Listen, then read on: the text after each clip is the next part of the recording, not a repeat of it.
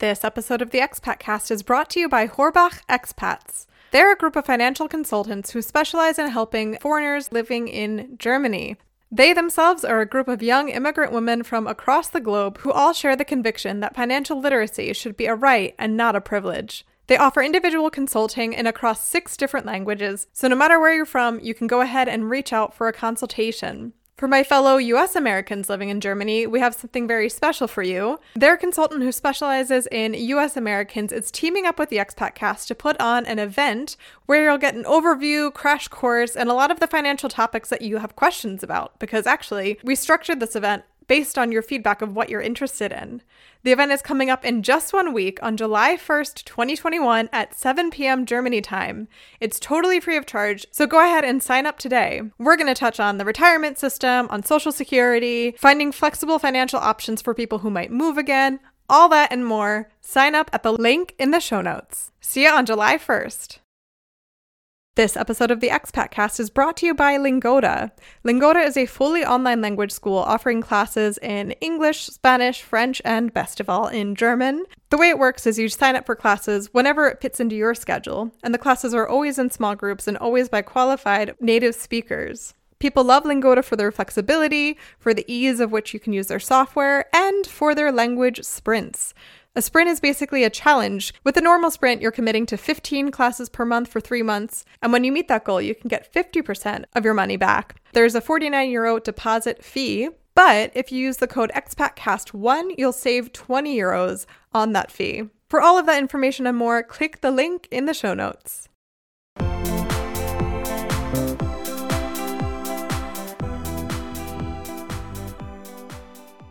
Welcome to the Expat Cast. This is the podcast where expats share their stories about fitting in, standing out, and every mishap on the journey to finding home abroad.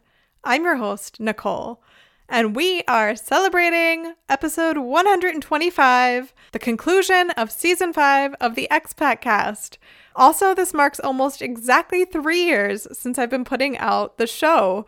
Kind of a lot of crazy anniversaries, all piling up at once. Plus, it's my Gedeutsch-Tag, so the anniversary of my move to Germany in just a couple of weeks. So lots and lots of reasons to celebrate.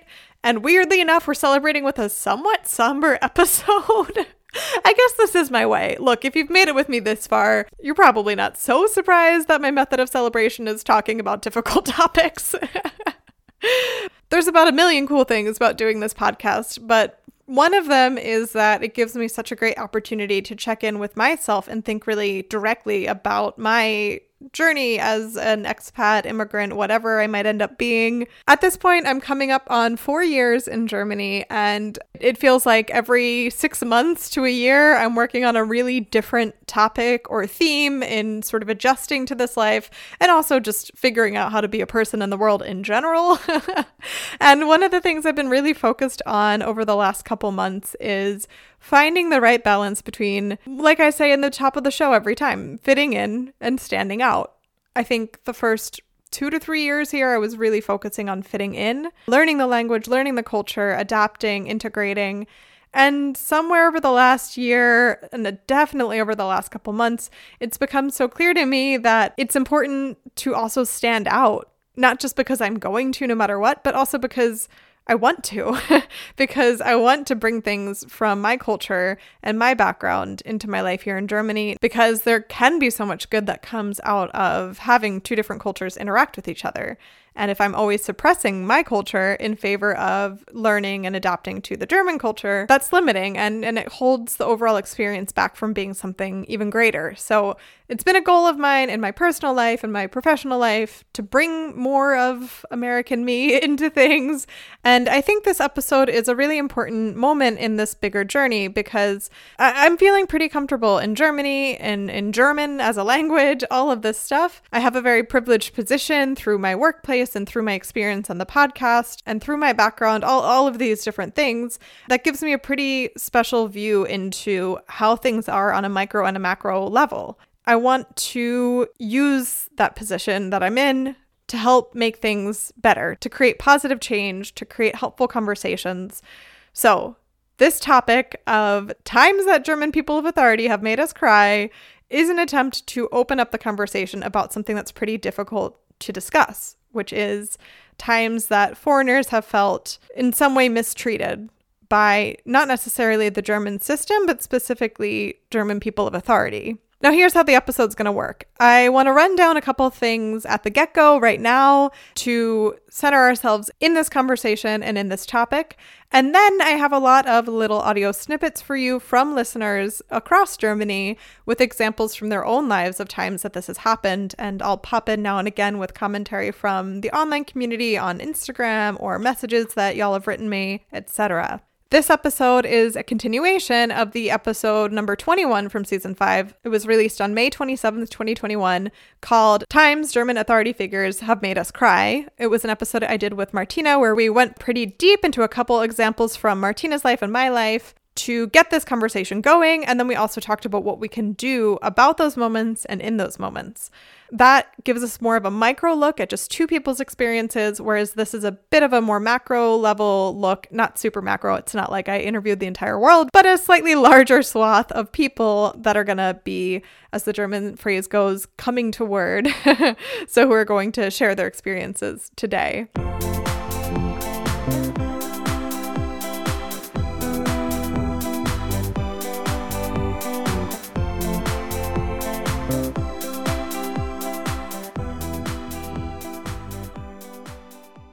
The prompt that the people who will be sharing today had was, what is a moment that you had when interacting with a German person or office of authority? So think of foreigner's office or the Rathaus or a doctor's office or a bank. Something where you needed something quite important and quite personal to you, and you had to go to this office to get that very important, very intimate help.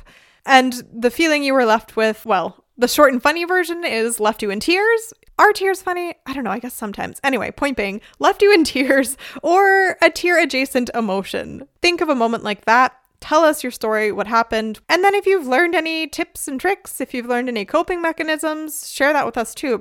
Now, I want to say right off the bat, I'm focusing in this episode on Germany because that's where I'm based. That's where I have direct insight into the system. So I focused on Germany, but I definitely heard from a lot of listeners who said, hey, well, if you open it up to other countries too, I have stories from Spain, from Switzerland, from the Netherlands, from China. So I think that's really important to point out. This is in no way saying that this is a Germany specific problem. Another thing I want to say is almost everyone who sent me stories, who sent me audio notes, really wanted to make sure to emphasize that they mostly have good experiences. There was definitely an overwhelming love for Germany and for the German people. This isn't about complaining. This isn't about hating on Germany, giving Germany a hard time. But I think it is very important that we do have a space where we can talk about some of the less positive or, dare I say, negative aspects of life abroad and specifically life in Germany. So let's go into this with that understanding of love and care. And a final note about that, I also heard from multiple Germans who reached out saying, hey, I'm so sorry to hear that this is the experience that you're having in my country. And I really appreciate that from my German listeners. It's really nice to hear from someone who is of this culture saying, hey, I'm sorry that I wish that didn't represent me. I wish that it was different. All right, disclaimers, fertig, done.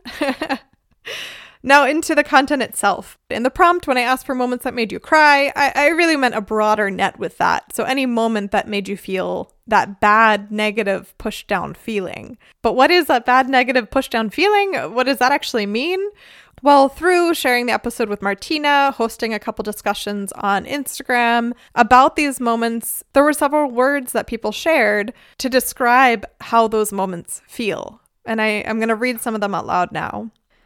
Dehumanizing, rude, anger, feeling shock at the audacity, feeling stupid, and feeling like that person wanted you to feel stupid, feeling like you were on the receiving end of an unnecessary attitude, feeling distraught, feeling demoralized, feeling defenseless.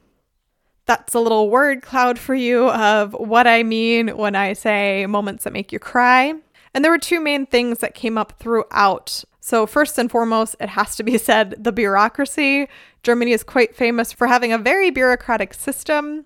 that sometimes even exhausts the people who work within the bureaucracy. So sometimes the stress that leads to these moments on both ends, on the side of the foreigner and of the German person of authority, is because the bureaucracy is just really tying people's hands or making a really ridiculous situation. But it can't be changed because that's what the bureaucracy demands. That's definitely at play in a lot of these stories. And the first set of stories that I want to share have to do with that. So dealing with the bureaucracy, especially when you're setting up your life here. So a couple terms to know for those of you not so familiar with German.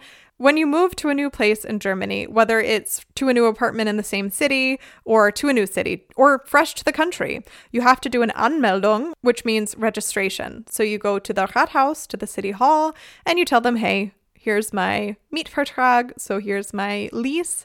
I live here now. Just wanted to let you know.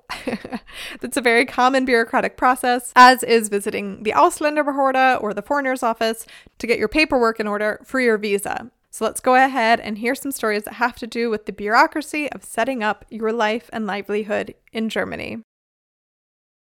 The worst experience that I had was with the immigration office. My boyfriend called to try and help me, and without asking for any sort of verification, they gave him pretty much all of the information that he asked for, which just felt kind of invasive. The woman working on my case would call me as soon as she got into the office at 7:30 in the morning and told me I needed to bring this paperwork. Otherwise, maybe I should think about going back home. And then when I got to the office with that paperwork, it was the wrong things. I needed other things, which is just probably the most awful I've ever been treated in my life. And I think the best way that I found to deal with it was just calling customer service for my bank, which is in the southern U.S., and everybody just calls you darling and sweetie and wants to be helpful and just reminds you that you're a human, because I think it's easy to forget that when people are treating you like you're just needed to be pushed through and you're a burden. I've lived in Germany for almost 9 years. The treatment that I have received in Germany is really special. And I can think of a couple of situations, for example, where I literally left feeling so just kind of so angry and humiliated that I was literally in tears. And one of them was actually when I first got to Munich. So I was a student and I was doing grad school. And so for the second year, I decided to get a work student program. And so I had been using my American bank account at the time. And so I wanted to open a bank account in Germany. So I opened a bank account at Sparkasse. And so I opened it with like 100 euros. And I think that it was, like a student account. It was going to be 3 euros a month or something like that. I think that was in November or something like that. And my work student program was supposed to start in December. And then I don't remember, there was a delay. And so I ended up starting like maybe 3 months later. The fact is, I had money in the account and I had been paying the monthly fee. One day I received a check in the mail from Sparkasse saying that they had closed my account because I wasn't using it. This concept of just deciding to close my bank account even though I have money in there is a completely different concept to me. I didn't understand why anybody would do this, because as a bank account, if I'm paying for it every single month, I should be able to decide when I put the money in. So anyway, by that time, my work student program was starting in a month, and I went to the bank and I said, hey, I would like to keep my account. I have here some check, with the rest of my money, and I would like to put it back in my account. And she says, well, you don't have an account anymore. At this time, I didn't really speak any German, so this conversation was in English. So I was just like, well, but I want to keep the account, so I want to reopen it. I want to put the money in. I'm supposed to get a paycheck, but I would like to open the account. She said, you can't. It's closed. And I said, yes, but I would like to reopen it. And she goes, you can't. It's gone. And I said, okay, well, can I open another account? And she says, no. And I said, are you telling me that you don't want my business? She said, yes. And I said, is this the way that you treat all of your customers or just me? And she said, you have to use the account to keep it. I've just never been treated so badly when trying to pay for a service. And I think it's just a completely different mentality here, because it's almost as if you're supposed to be grateful as a customer that they even waste their time on you. And I remember just turning around, and I started to just cry when I was leaving. I'm just, I was so angry because I guess I had never been told directly that nobody wanted my business. And I wasn't welcome there. And this is one of many, many, many situations like this, unfortunately. I'd have to say definitely it got better over the years, the better my German got. But also the situations became more frustrating in many cases in terms of German bureaucracy. And I think it's just the general attitude that the customer is always wrong that's so frustrating. I mean, I have been hung up on. I have been yelled at more times than I can count. I have been told to leave the store for asking questions. And so, yeah, I don't know. That's my story in Germany. And just to clarify, I absolutely love it here. But certain situations like that really take the enthusiasm out of the whole experience for me some days. Anyway, I went to Deutsche Bank that day, actually, and I went in there. They were nice to me. They gave me a coffee. And I have been with them ever since. That's been 9 years now, simply because they treated me nicely. And that's how my loyalty works, I guess. And I know that it's not personal. I mean, this is what I've been told from all my German friends. And I guess, I just don't find it as any consolation that we're all treated badly. I think especially, with bureaucracy and everything like that. I mean, so this time, within the last year, I started my own selbstständig, business, as a freelancer. So I needed a business tax number. But the whole process with COVID and everything like that definitely changed everything for the worse, obviously, as these government bodies and institutions were shut down. So in January, I tried to apply for my business tax number, my Steuer number. I wrote them, I emailed them, I filled out the form. They sent it back saying that I had to use Elster. I tried to use Elster. That was a disaster. I couldn't even register. I had to download 3 separate apps to try to create an account in 3 separate ways. So then they could give me 2 separate passwords, one by email, one by post. And by the time that I got the one by post, it was 2 weeks later, the email one had expired.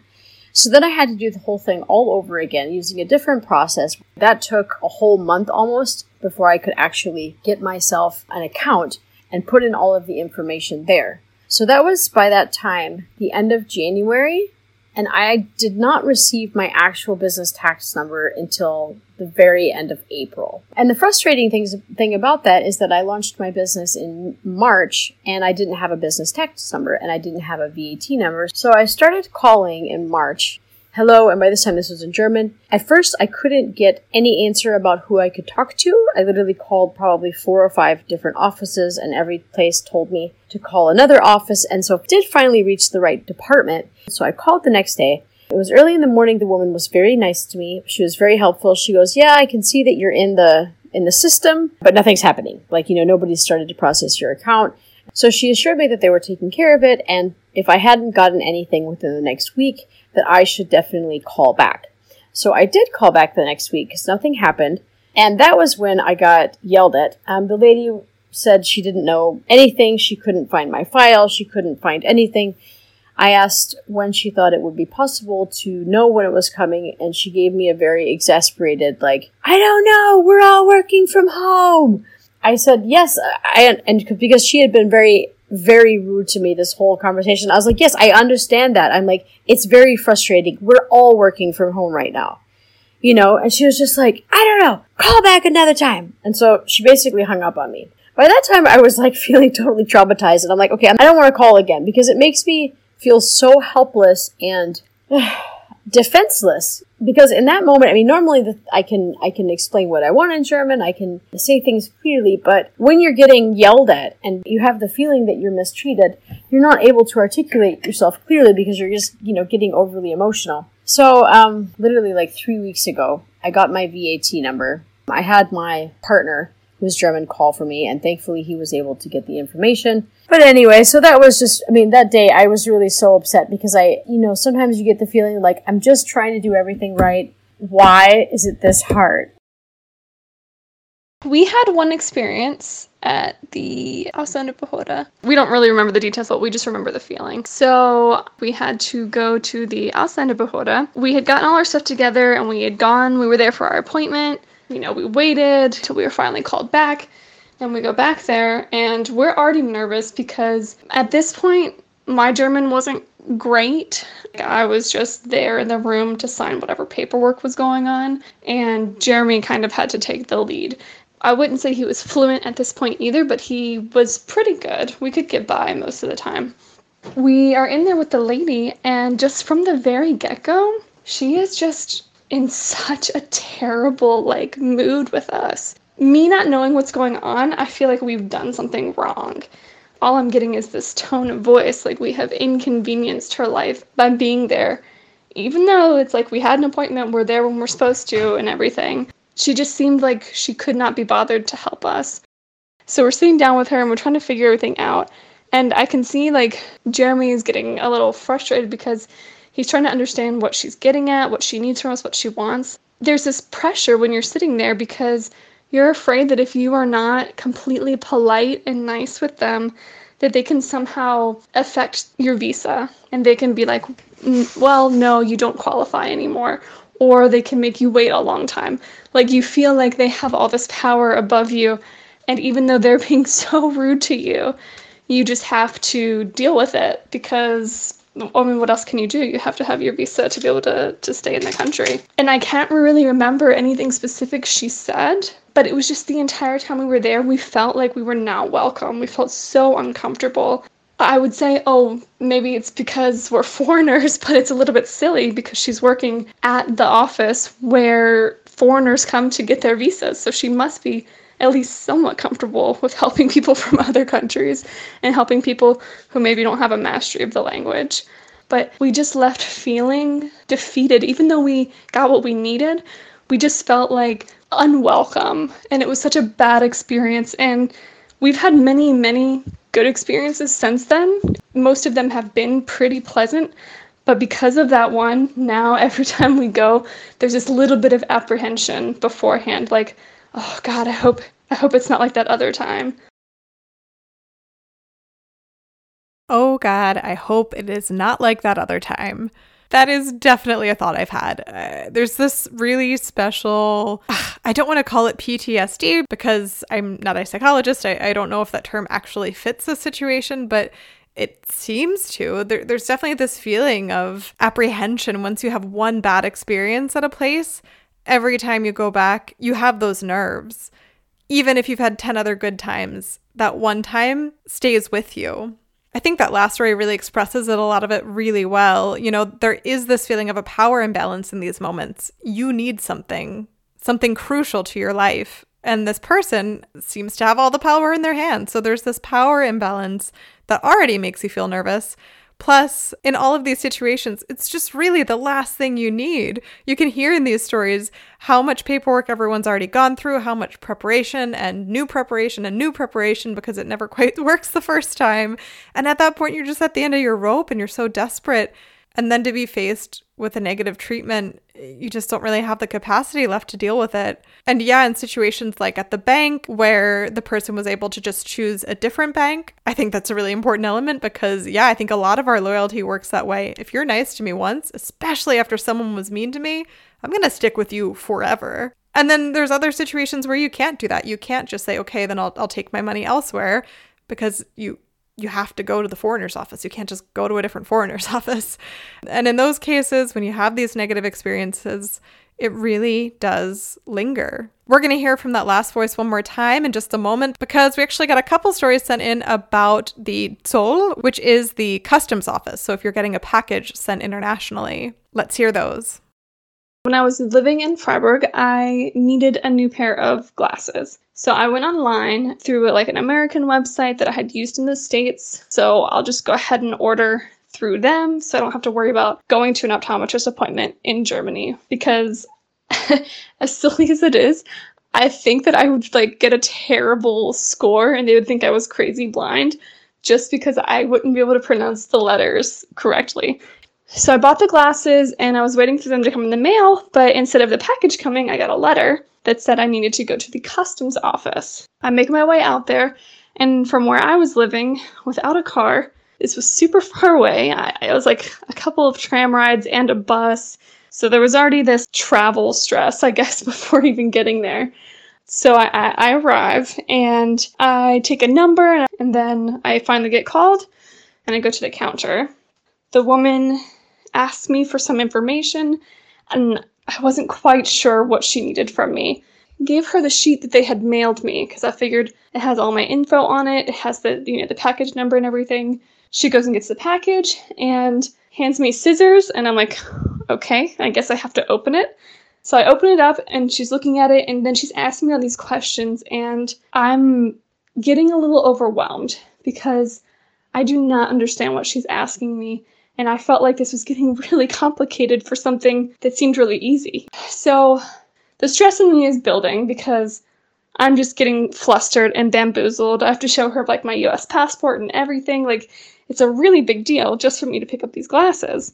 I am trying to remain calm and give her all the info she needs. She gets everything from me. Then she tells me some number, and I'm like, okay.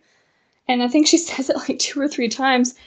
And what I was not getting was apparently this is how much I have to pay, because I had to pay, like, import taxes that I was not aware of. So, yeah, then I'm digging through and trying to pay for it and trying to ask if I can pay with a card instead of cash.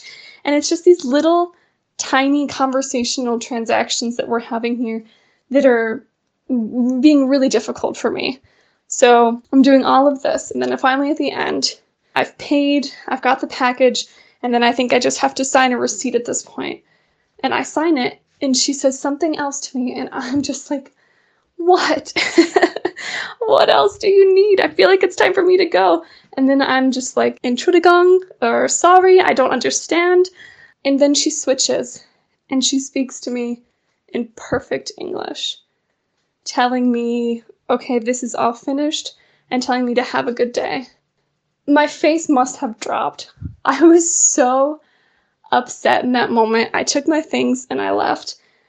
And I was just outside waiting for the bus, and I just felt like crying because I was in there that whole time for the whole interaction, struggling to understand her and trying my hardest to talk to her. She knew I was American, so clearly you would assume English.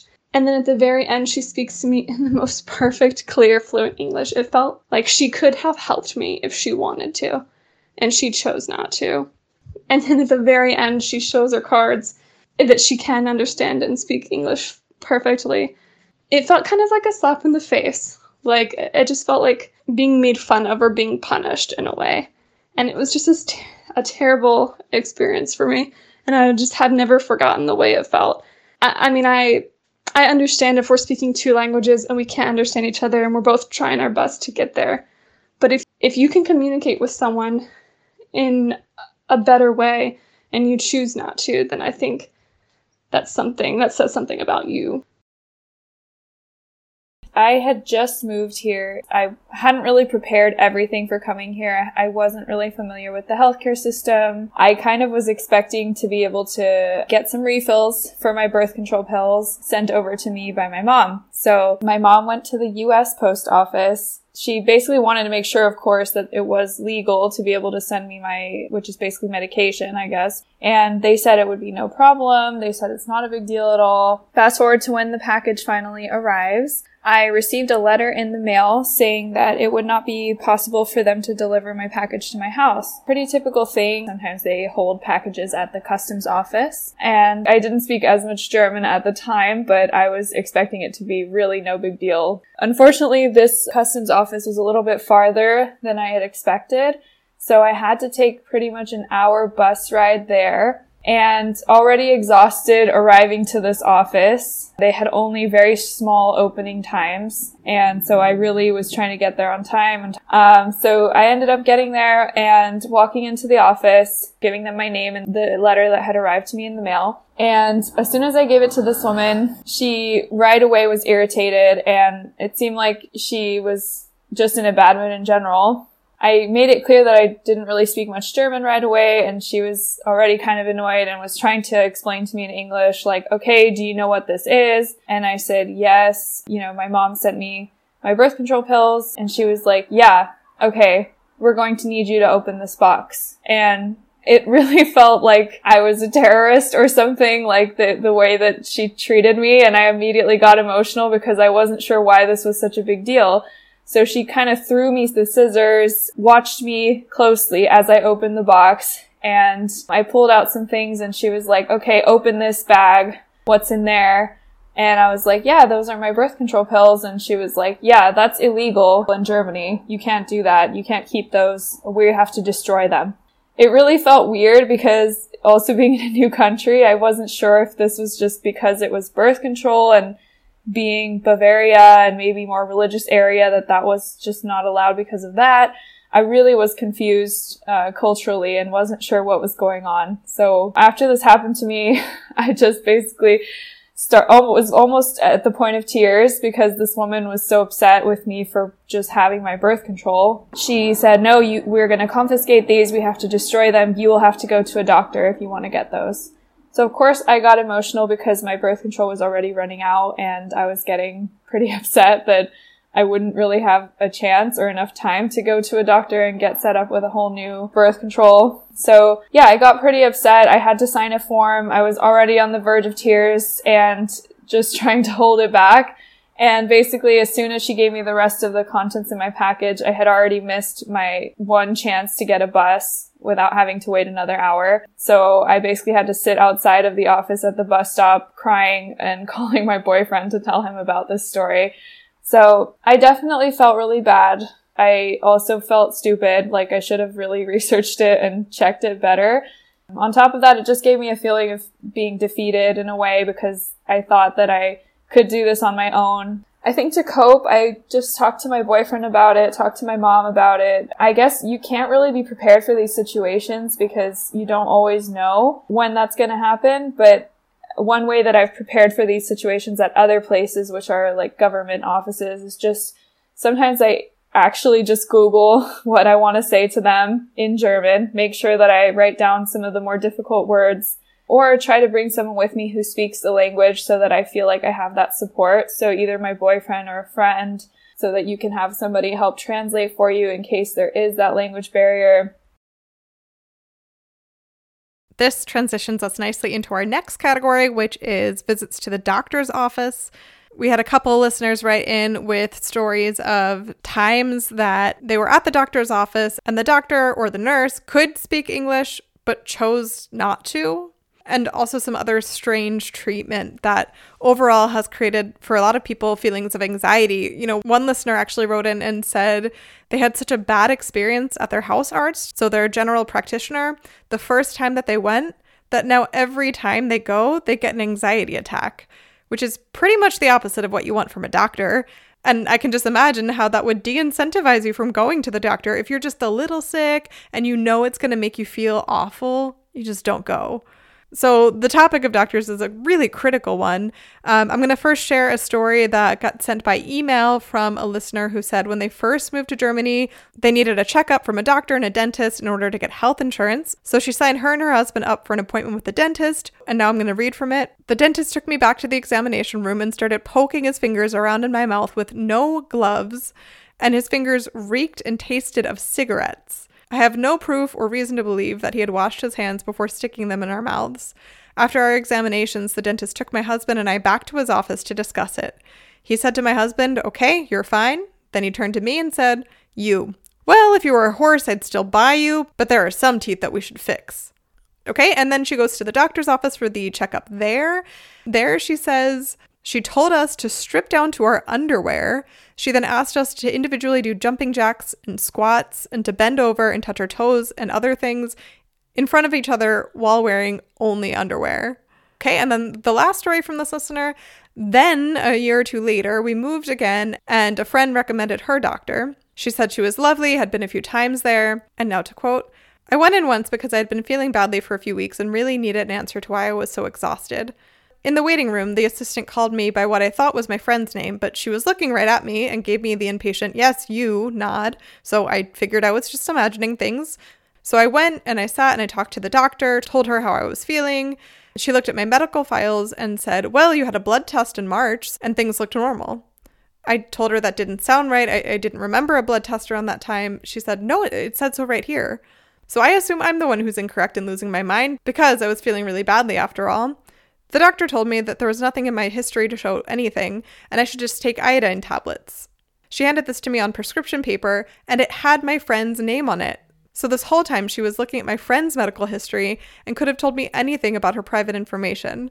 When I told the doctor that this wasn't me, this was my friend's name on the paper, she got really embarrassed and basically just shooed me out of the appointment after giving me a new prescription with my name on it, without even really looking at my medical records. Oof, that is super unprofessional and frankly negligent, especially when it has to do with your body. All right, one more story involving medical treatment. I had a shoulder surgery planned for, and a week before you go there to do general checkups and to sign some legal documents and find out what they will be operating you on and for and how. Nobody spoke English. I'm almost 3 years in. That was 2 years in. But my German was at a good point where I could understand most of it. But if you take me to a hospital and you're going to start talking scientific to me, you can't expect me to be knowledgeable in that in German. That takes years. But you know the famous question that they always ask you for when you don't speak German. You don't speak. How long have you lived here? Well, 2 years. And you don't speak German still? You know what I replied? And I replied this in German. Where is Germany? And I was like, what do you mean? I said, where is it geographically located? It's like, oh, Europa, Europe. Okay, and what's the number one language in Europe? She doesn't answer, and I say, English, right? Perfect. So why don't you know English, but I'm supposed to know German? That I don't understand. She didn't really appreciate it, but I felt so happy about that, just hung back. Either way, it was very hard to go through all of the documentation because in Germany there's also this rule that they don't perform the operation if you don't fully understand what we're going to do to you. Eventually, they were able to find me an Italian doctor, and I was very happy about that. I was like, finally, I can get to talk. But this Italian doctor was a German woman who lived and studied part of her medicine career in Italy, and so was able to learn Italian. She came to me and he's like, first question, not, hey, how are you doing? Are you ready for your surgery? First question, why don't you speak German? In Italian to me. And I said, well, it's a bit hard to learn all the medical terms and I'm not sure I understand everything I'm about to sign for. It makes sense that I should understand it in my language. And, I was hoping that there might have been some alternative documentation in your system that shows the documents from an European medicine institute where they have all the translations, because I'm sure if I do the operation here, it's the same in Italy as in Germany, as in Spain, as in France, at least part of it. And the first answer was, well, when I went to Italy, and when I was in Italy, I learned Italian. I didn't, so when you're in Germany, you should try and learn German. And I'm like, okay, how long have you been in Italy? She was like, I've been there for 2 years. Okay, just like me. And did you work in Italian? Did you have enough time to learn? She's like, oh, I did 6 months intense course every day Italian when I was a student over there because I was on my exchange. And I'm just there like, well, F you then. Like, I'm working in English and I don't have the whole day or 6 months to accommodate to learn German. That's so unfair.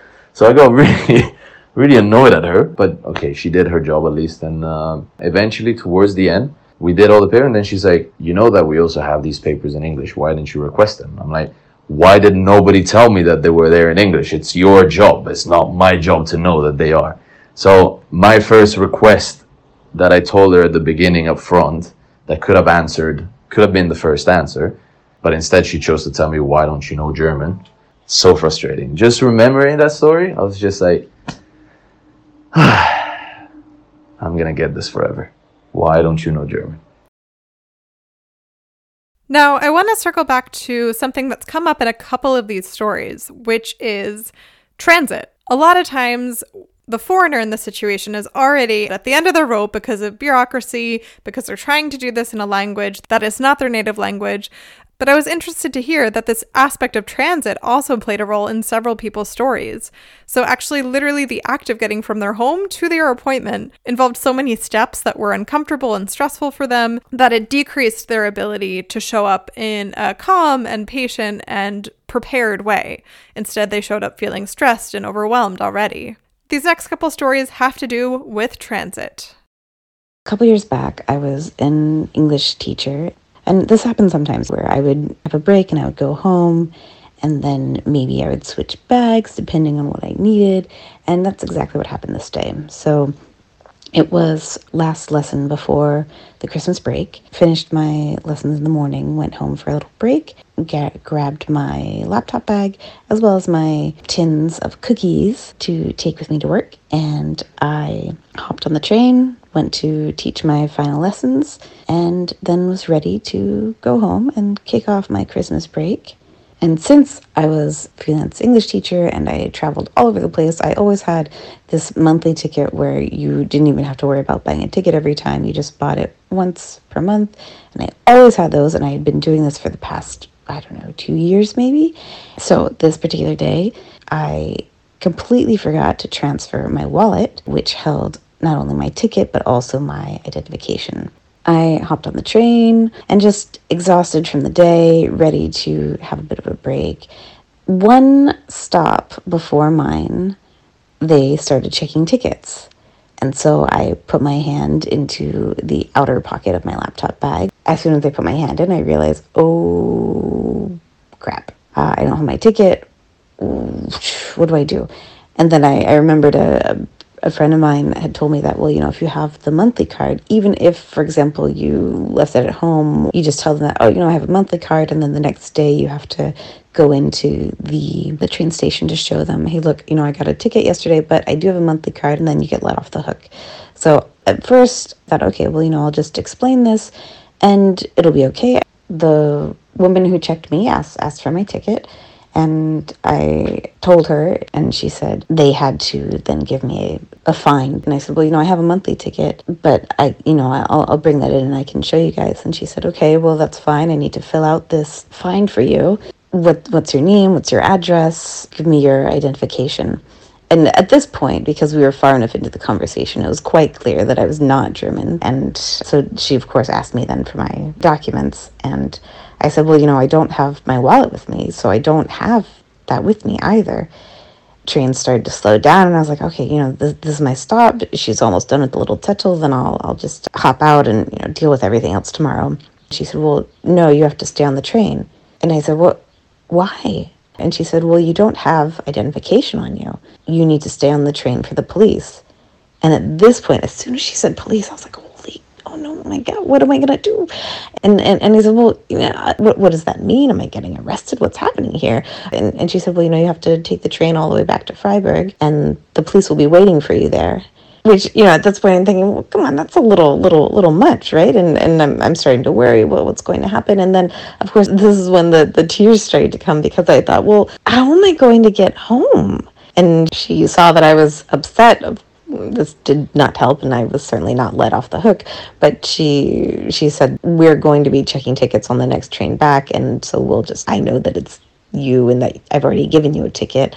And at that point, hopefully the police will have already checked you out, so you can then ride back to your stop. And so I'm exhausted. I'm in tears with my Christmas cookies in my lap on this train, thinking that, I just want to go home. Please let me deal with this mess later. And then, no, I have to sit on the train, and I just sit there as everybody else gets off the train. And then the police gets on the train, and they, of course, asked me for ID. And I said, well, I don't have anything. And when the police talk to you, it's not just in everyday normal German. It's all of a sudden this police German, which I could not understand maybe half of what it was they were saying just from the vocabulary that they were using. And in a way, I kind of, at that point, I thought that they were doing it on purpose to make me feel even more foreign, to feel even more out of place. And then, you have even more of a panic of, am I getting into more trouble than I'm supposed to right now? So finally, they said, well, you can stay on the train with this lady who already checked your ticket and go back to where you say that you live. And I did that, again, in tears. And this police officer also had no problems giving me a very long German ticket with tears streaming down my face. And I think at that point the fine was maybe 80 euros or something, which was definitely a lot of money to me at the time. In the end, so I wrote to the police department or the judge or the jury, whoever it was that I was supposed to address. I had my husband help me write this letter, because my husband also told me, this is a pretty big deal. It's going to go on your record here. It could influence if you get your next visa or not. And at the time, I was getting a new visa every year. So in the end, it worked out. We got a letter back from the judge saying, okay, this time we'll let it fly, but you still need to pay the fine. You don't need to appear in court, though. So that was a big relief. It was actually Monday morning. I had just quickly gone shopping and then wanted to ride my bike out of the city into the train station. Wanted just to cross the street across a very nice square, but there was a lot of construction. And I realized there where I wanted to ride my bike across, there was a blocked road. I had the green light. I crossed that road. And then when I saw the road that I wanted to go further down onto was blocked, I just made the left and started going straight up the street. All of a sudden, the police ride up, or actually drive up right next to me and tell me in German, you have to pull over up the street next to the police station because you just crossed a red light. And I couldn't believe it. I was so angry. I was angry at the police. And then shocked because, I know I didn't cross any red light. I had just gone across the street and then saw that it was blocked. And then I made a very simple left on my bike just to keep going up with the other cars and bikes. And in the end, I ended up following their orders. I did exactly what they told me to do. I rode my bike right next to the police station. And then the police pulled up right next to me. And then we started talking. And they automatically tried to tell me, well, you crossed the red light, and because you crossed the red light, we're going to give you a ticket. And I was like, what? I didn't do anything wrong. Leave me alone. And then they gave me a choice. You could either, we're going to give you this ticket and you can just pay it right now, or we can mail you the ticket to your house. And I at the moment, I was just so livid. I was just like, no, this is ridiculous. Just give me the ticket. I'm not paying anything right now. I forgot to mention that what they were saying is if you cross a red light on your bicycle in Germany, you have to pay €150 fine just for crossing that light. And they wanted me to pay it right on the spot. And being a stubborn New Yorker, I said, hell no, I'm going to court. I'm going to go to court. I'm going to fight this, and I'm not going to pay this fine. So long story short, everyone told me that, you can't fight the police. You're just going to end up paying a bigger fine. And so I just kept thinking to myself, no, this was wrong. I'm going to fight him.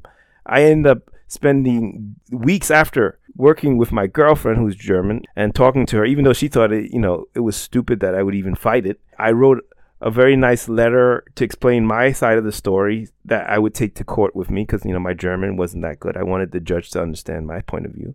And I also took pictures of the scene of the area where the blockage of the traffic was. I really put a lot of effort into this. I even had to take a half day off to go to court. And all that time, everybody thought I was crazy to think that I would be able to win at a court against the German police. I agreed with everyone, but I said, no, I'm doing this out of principle. I know I was right, and it really ruined a couple weeks of my life, and I was really upset for a while until finally the day came. I went to court and I expected to see the officers there. And you know what? At the city hall, it was just me. And this was like afternoon after lunch. And then it was just me and a judge who basically was just going through all of these minor cases. And then I just gave my side of the story, and I gave her the letter with the pictures, and I explained to her what happened. And then in the end, since there was nobody to fight against me, the judge was like, well, to be honest, I don't know why they thought that they could give you a ticket for this. And I got off. So long story short, I would always recommend that you fight for your rights, even if you think, everybody else is thinking that you won't be able to be successful. When I first arrived in Munich, the very first day after my arrival, a buddy took me to the MVV office in Marienplatz in the city center to get myself a monthly public transportation subscription. I went with him, but since I am quite used to, handling things on my own, I started talking with the clerk at the office there, and I told her, hi, I am here for a year. I would like to get a subscription for, zones 1 to 4 for a whole month starting today, please. And she said something. I did not understand anything. I figured, of course, it was in German. I asked him what she said. He said no, it's okay. I'll tell you later. And he took it from there. My friend managed to get me the public transportation for the month. And when we got out, I asked him again, what did she say? Because it didn't sound nice. because I also saw at the same time when she said it, a colleague next to her looked a little bit frightened at her and then at me and did not know how to react. My friend told me that what she said was the following, which I will never forget. We are here in Germany, we speak in German. And at that point, you can understand, I felt like my blood was boiling. Not because I was told that, because I did not know that she said that, and nobody stood up for me, not even my buddy or the lady's colleague. And I did not have much of a chance to stand up for myself. So in that moment, I realized that there's not much or anybody standing up for me. So I need to take care of things and take them into my own hands. So I started learning German. I took German classes. Within 1 year, I learned up to B2 level. Good enough to speak, stand up for myself, have communication, express my personality, the usual.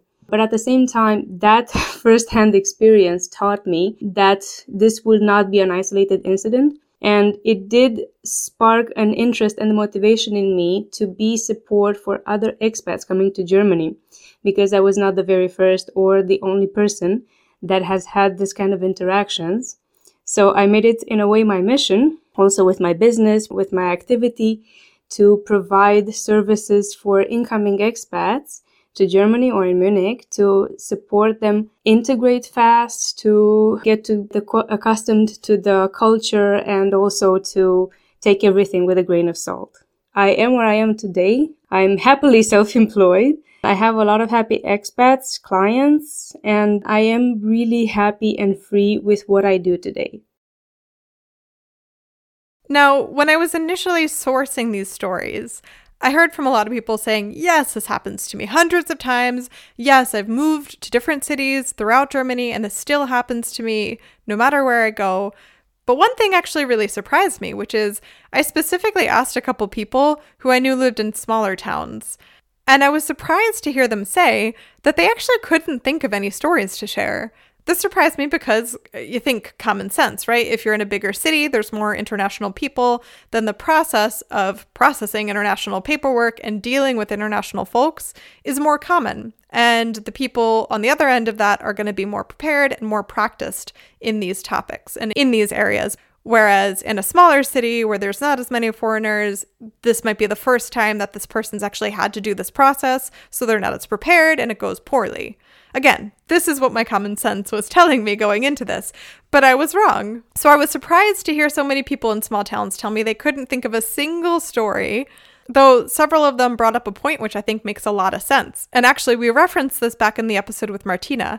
This is the Expat Cast, right? I'm centering the stories of foreigners, so we can only make guesses at what it's like to be on the other side of things. But something Martina brought up is these people of authority, they have super serious jobs. People come to them every day with things that are crucial to their lives.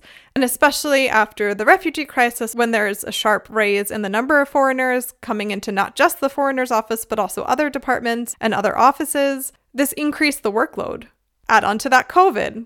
As was mentioned earlier, several government offices were also shut down and they're behind because of having to learn to work from home, etc. So these big challenges that happen in society have a direct impact on these people, and they're experiencing a lot of stress and an increased workload. Again, that's going to be true in more populated areas, whereas in smaller towns and villages, that might not be the case. So this next story comes from one of these people who live in a smaller town that I asked directly if they could contribute to the episode. This was the only person who could think of any story to share, and this was the worst story he could think of. When I did my Anmeldung when I moved to Germany, I spoke zero German. Also, the person who was helping me out, she also didn't speak much of English. And apparently I needed to book an appointment online. And basically, the website of the city also did not have any English translation. So I used Google Translate, of course, my best friend, based on the information the lady had given me, and also where you do the Anmeldung, and also the information I got from the website. I go to a smaller kind of city, outside the main Innenstadt. So I had to take the bus and all, and just to go there and realize that actually my requirements were not correct. So what the lady had told me or what I showed her wasn't the correct requirement. So I had to go back again and then book another appointment and do everything again. And it was just like a lot of traveling, and just, getting into the bus was already a big issue for me because I couldn't really explain where I need to get off. I had Google Maps. Fortunately, buying a ticket was such a hassle. So all of this combined was a bit of a frustrating experience, but in general, like, people were willing to help me. It was really about the language barrier, I think, and maybe the fact that they're not really prepared for foreigners who don't speak German at all. So you might notice that story is not quite as long and traumatic as some of the other ones were. Sounds like he had to go back and forth a lot of times. Again, he also had stress because of the transit and the overall culture shock, language shock, everything coming all at once. But at the end of the day, he said actually the people were very helpful. It was more of a process problem. So I think that's interesting to note because I wanted to highlight in this episode problems that weren't necessarily the process itself, but the way people were being handled. And again, my small town folk, they didn't really have many stories of being handled in such a negative way. And actually, I can second that. I lived briefly in a town just outside of Freiburg, and when I had to do all my registration and all my paperwork there, I didn't really have any issues. Yes, it was harder because they weren't as familiar with the processes. For instance, they'd never seen an Aufenthaltstitel, which is a foreigner's card. The lady I was working with said this is the first time she actually worked with one, but she was very engaged and excited to figure out how to do it. It was really just a lack of practice, but the treatment was super positive. So yeah, maybe there's something there. I'm not sure. We have one last story, actually from another person who lives in a smaller town.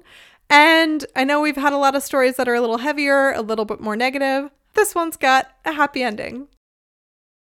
I've always been fairly fortunate with Beamten in Germany. There have been one or two smaller frustrations along the way, but generally things have always been pretty smooth going for me, and I'm very fortunate. But when we wanted to become German citizens, my wife and I, we jumped through all the hoops, we did all the tests, we did all the integration course and the language test and so on.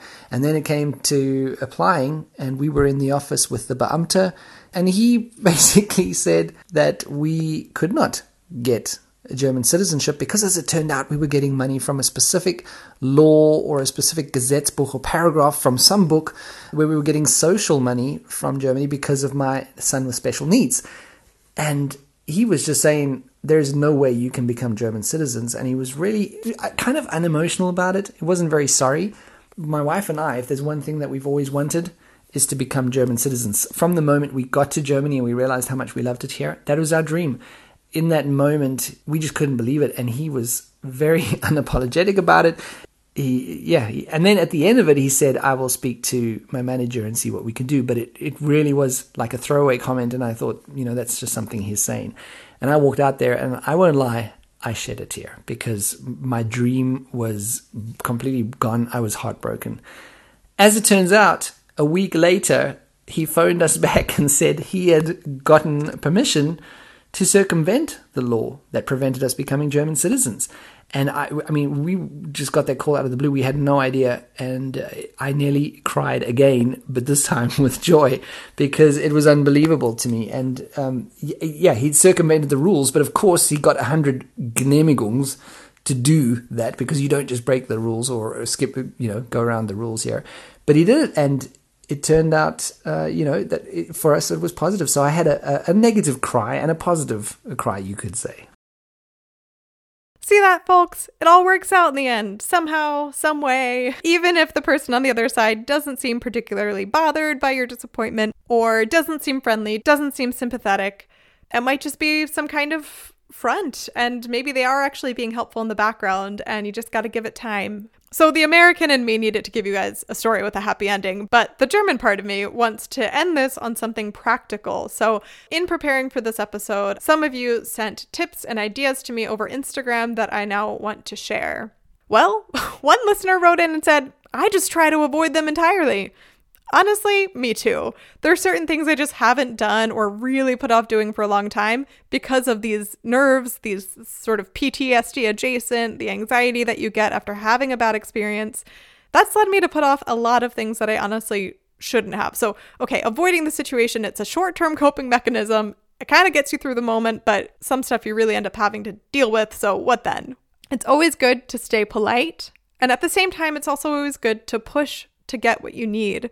Especially in Germany, the cultural belief is that people self-advocate, and it's accepted that you say what you need. And if you're not getting that, it's okay to push back. Again, you can do that in a polite manner, but to me, as a person from maybe a softer culture in those ways, it feels really intense, and it feels honestly shameless, the way that you have to be so penetrant, but often it works. Another listener wrote in to say they always try to get the communication in email or some kind of written format so that it's in black and white, whereas with a telephone call or an in-person meeting, it's harder to document who said what. One commenter said, try not to take it personally. It often isn't personal, although it definitely feels that way in the moment. And try to laugh about it. Even if it's not actually funny, try to laugh, because laughter is going to get you a lot farther and make it feel a lot more okay than the alternative. Those 2 tips came from the Instagram handle SUXANES. I think Susanna is her name. And the next ones came from yet another Steph. This is the season of Stephs on the Expat Cast. So this username is Steph Chaniel. She brought some Brene Brown into the conversation, which I am super here for. If you're not familiar with Brene Brown, she is a researcher based out of Texas. She also has written some books. She hosts a couple great podcasts, my favorite of which is called Unlocking Us. In some of Brene Brown's books, she has suggested certain mottos and mantras that you can repeat to yourself when you're in these moments. And Steph said she uses one that goes, don't shrink, don't puff up, stand your sacred ground. Plus, she said if she makes a language or a cultural mistake, she says to herself, this is another Brene Brown mantra, I made a mistake, but I am not a mistake. I am blank. I am brave. I am smart. I am whatever you need to hear in that moment. Tell yourself that repeatedly. Once you're out of the situation, go ahead and cry or vent to someone who you know that you can trust to empathize with you. And finally, Steph pointed out that it's important to determine if the feelings have transcended from embarrassment to shame, because the brain stores shame memories as trauma memories, and then they need to be handled more gently. I thought those were super tips, so thank you to Steph and to all the other people who wrote in on Instagram, on email. And guys, we made it to the end. This is the compilation of your horror stories. I would really love it if this episode kicks off a larger conversation about these moments. With that said, we'll round the corner and head to home. There's no Zacks this week. Instead, I'm going to dive right into the thank yous. I've got a lot of people to thank. First and foremost, I want to thank everyone who sent in their stories for this episode. Not everyone was comfortable sharing their names, but I do want to give a shout out to a couple people who have some great projects going on that you can check out. That includes Madalena, who has a great relocation service in Munich called Relosophy.